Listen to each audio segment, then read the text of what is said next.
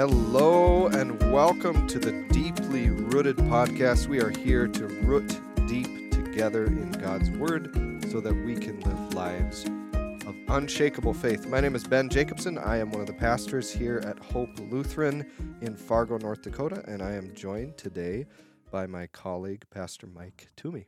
Welcome, Mike. It is good to be here. Yes, it has been quite a journey that we've been on as we've walked through Scripture and we've journeyed with the Israelites through lots of different things. And today we are opening for the first time the book of Numbers, which is exciting. Numbers is kind of a history, kind of a story of the continued wandering of God's people. Well, I thought it was accountants really like this book. It's a terrible joke. But anyway, yes, you are correct. It is that continued history of the Israelite wanderings. Yeah. Yes, and today we're going to read about some scouting that's done by the Israelites. Mike, have you ever done any scouting? I have done a lot of scouting in my life. I love to be in the outdoors, so whether that's hunting, fishing, but sometimes it's a matter of just going out and exploring the land. I think about last summer, one of the things I really had a lot of fun was trying to find chanterelle mushrooms. And you got to find the right trees, and you got to find the right ecosystem, and trying to find all of those sorts of things, that micro habitat that has the proper everything you need for chanterelle mushrooms. And so looking and searching, and finally when the day comes when all of a sudden they all bloom and blossom and whatnot and come up. And so you found some? I did. It was good. Really? I dried a whole bunch. Still got some left. Wow. I think I got enough for the year. So Have you ever found morel mushrooms? I have. But I can't show you where I find those. I'm going to follow you. I'm going to scout. I'm going to scout. You're gonna spy on me, is what you're gonna do. Yes, there's nothing like those wild mushrooms, and they come for such a brief season and then they're gone. You're right. Yeah. Right.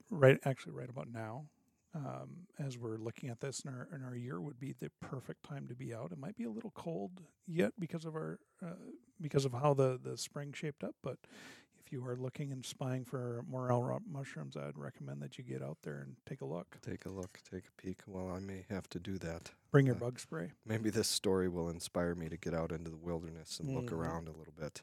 We are in chapter 13 of the book of Numbers, and I'm going to read verses 1 through 3 and then verses 16 through 33. We're reading from the NIV, if you'd like to follow along.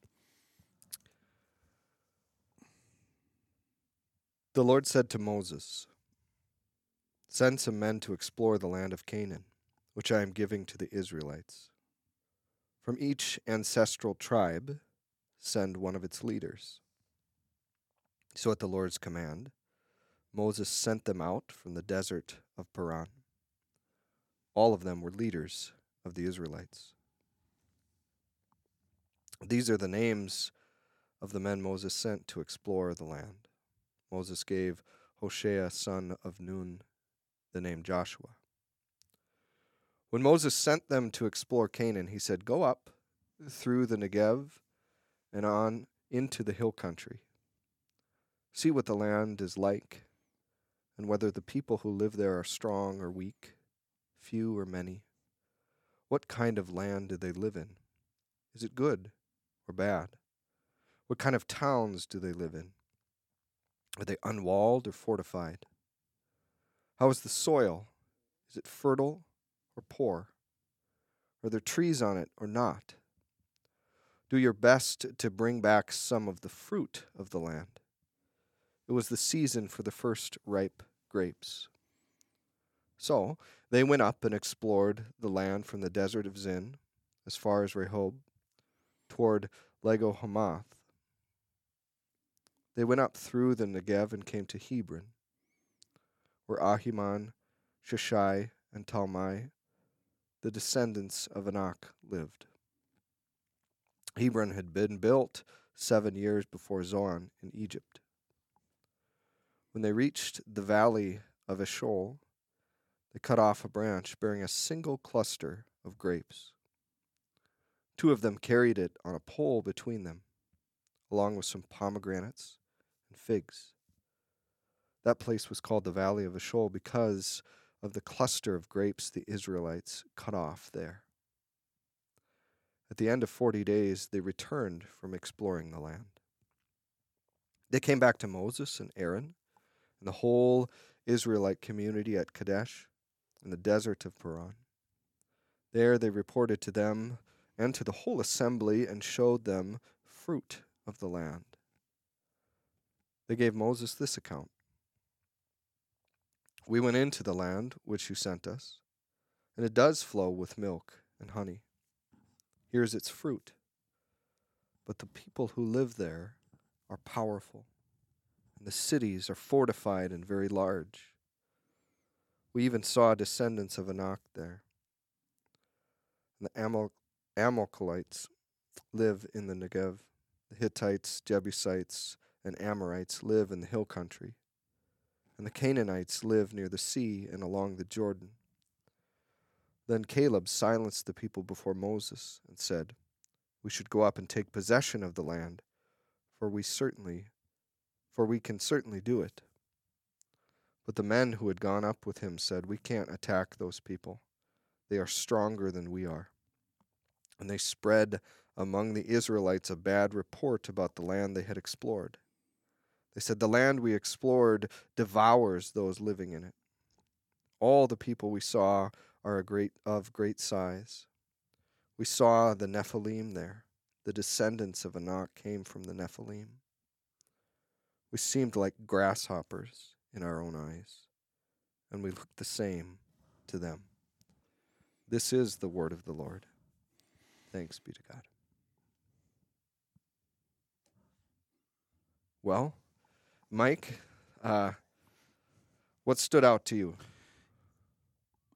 When I'm hearing this and when I was reading it and getting ready to teach it, one of the things that really jumped out at me was the report that these, we often call them spies, but what were the report of the spies?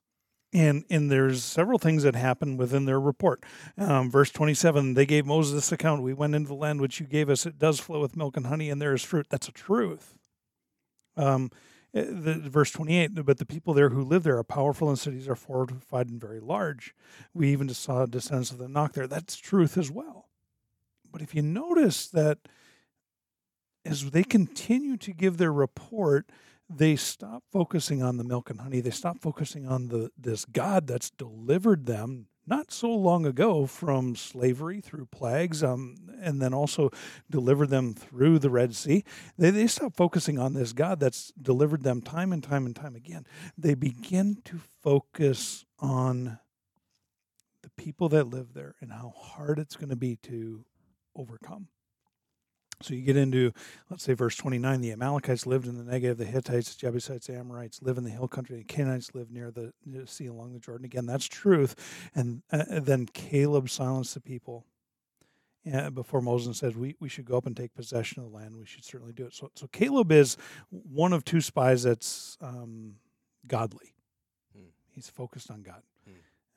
10 of them, though, are going to go into that point where they're really afraid of what's there.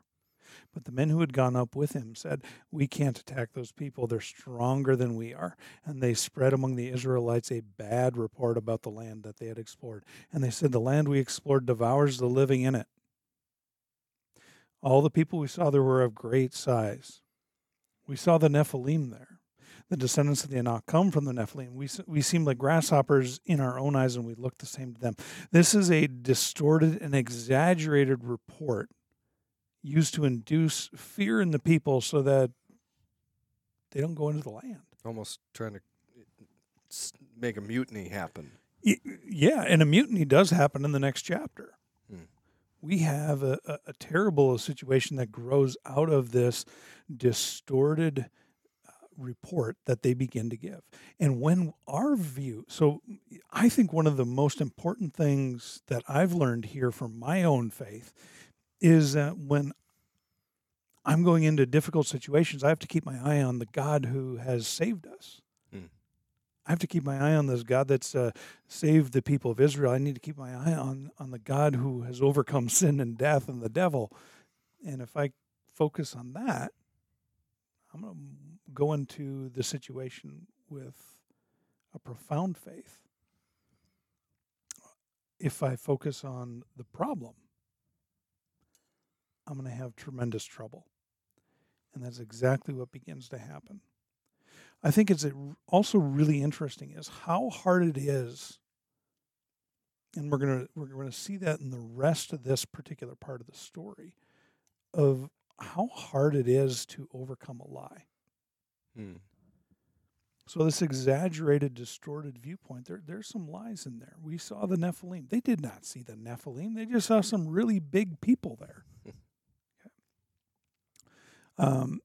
Sometimes when people of my stature, I'm about 6'2", go to foreign countries, I am a giant. But not a Nephilim. But not a Nephilim. No. I'm a big person, but I'm not a Nephilim. And that's the thing, right? They didn't see a Nephilim there. They just saw some really tall people. And I think that's where things just begin to get so distorted. So you continue on to the next chapter, and that night all the members of the community raised their voices and wept aloud, and all the Israelites grumbled against Moses and Aaron, and the whole assembly said to them, if we had only died in Egypt. I think we've talked about that murmuring tradition already, where the people of Israel, they face a problem in Holy Scripture here, and what happens? They grumble, and couldn't we just have died in Egypt, or couldn't we just go back to Egypt? At least we had food there. That's this is another occasion of that, and it's that bad report from these 10 spies, 10 of the spies out of the 12, that drives this mutiny. Moses and Aaron, Joshua and Caleb, they try to stop it. They show immense repentance and disgust over people's behavior towards this bad report and to the bad report itself. They do that in verse 5. Then Moses and Aaron fell face down, and the whole Israelite assembly gathered there. And Joshua, the son of Nun, and Caleb, the son of Jephunneh, man, that's a big name, isn't it? Were among those who had explored the land, tore their clothes, and said to the entire Israelite assembly, the land we pass through and explore is exceedingly good. And people could not run into that truth because of a lie that had already been spread. So there's a couple things that are getting in the way, and I think you just named both of them. And it stems, I think, from the short-sightedness of God's people. Mm-hmm. And I think that's a very human thing to see. Here they are, and this whole thing comes about because God had made a promise long ago that his people would inherit this land. Right. And they've been on this long, long journey to get there.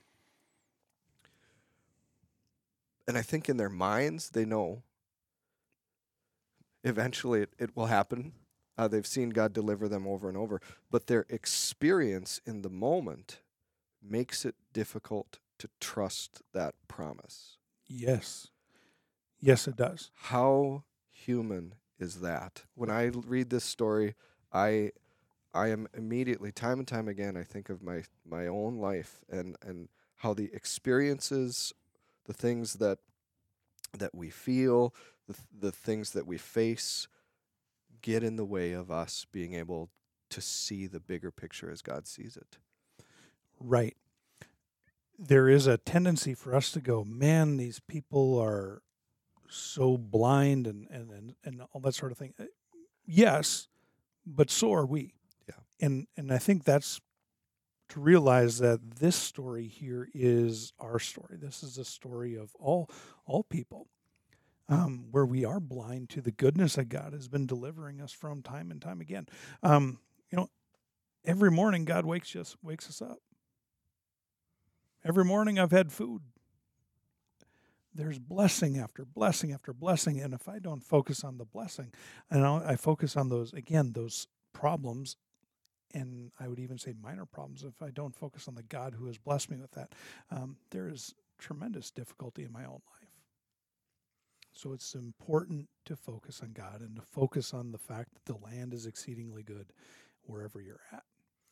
So it's that short-sightedness, the balance of experience, dwelling on the negative experiences of our lives and not being gratitude sort of opens us up to the blessings of God, to see that. The other thing that I see as a inhibitor to God's people really trusting in this promise is what you named as the lie. Mm-hmm. The lie that is told by certain people who had gone up with the spies. They start to spread this bad report.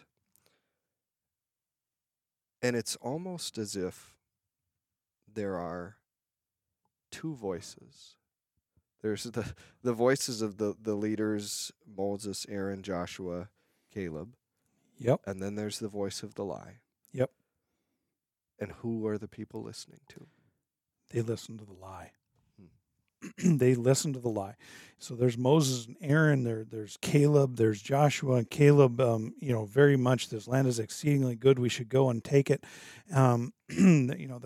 They're moving through all of this, and then all of a sudden in verse 10, but the whole assembly talked about stoning them, and I believe what that them is that would be Moses, Aaron, Joshua, and Caleb.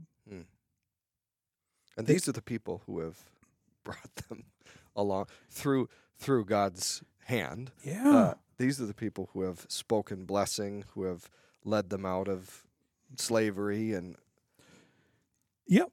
And it takes a theophany to save them. A theophany is when God shows up visibly. And that's what happens here in verse 11. The Lord said to Moses, in verse 10, it's here, the second half of verse 10, then the glory of the Lord appeared at the tent of the meeting to all the Israelites. It's kind of like all of a sudden God shows up as they're complaining. And then God says these things, how long will these people treat me with contempt? God's ready to wipe out the people of Israel at this point. I'll save you, Moses, and I'll make you a great nation, but the rest of them I want to wipe out with a plague, which sounds very redundant from what had happened earlier in Exodus. And they know he can do it. Yeah, we know he can do it. I think another powerful part of this story is verses 13 through about, I would say 19 in chapter 14. And in those particular verses, Moses begins to plead for the people and trying to change and soften God's punishment upon the people. And what Moses does is he appeals to the Lord's reputation. God, I know you can do it. I know they certainly deserve to be wiped out here, but what are the Egyptians going to say about you? What are all the people around in this territory going to say about you? They're going to say that he couldn't even bring them into the land himself. And so he begins to appeal to the Lord's reputation. And then he doesn't stop there. He doesn't just stop to the Lord's reputation, but then he goes to the very nature of God. Earlier in Exodus, God had described himself the second time he gave the tablets to Moses. Moses went up the Mount Sinai, came down, had smashed tablets because he saw the people practicing idolatry. He went back up with a second set to get them engraved.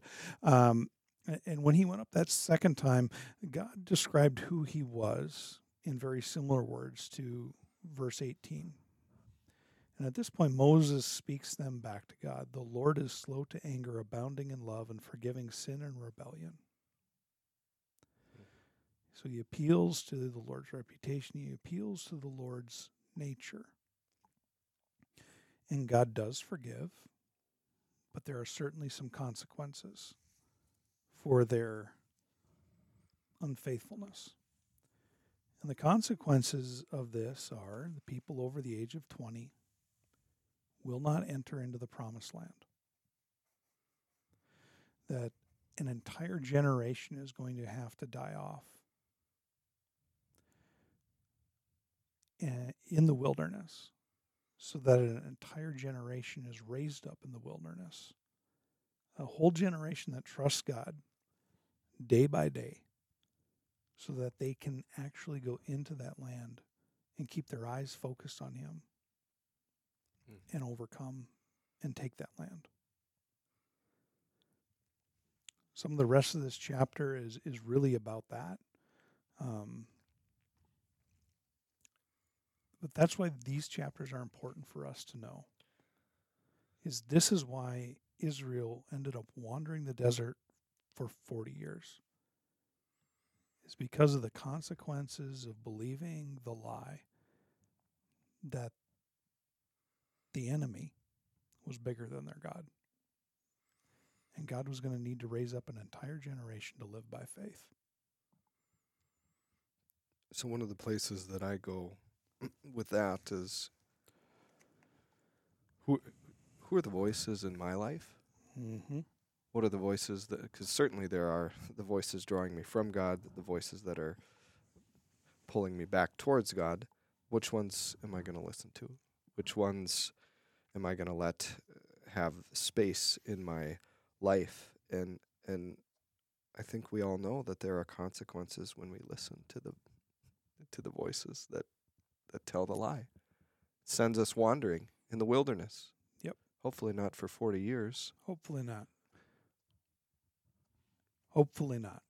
This is, another thing that sticks out to me here is, once again, Moses and God have these conversations, and we've seen before that Moses is able to have some influence with God. What do you make of that? I think it shows to me that prayer's important. Yes. Yes. And so if you're not the praying kind, this is a story that says maybe you should rethink that and reconsider that. If you're not praying a lot, this is an opportunity to be inspired by the prayers of Moses, and to realize just how honest that prayer is.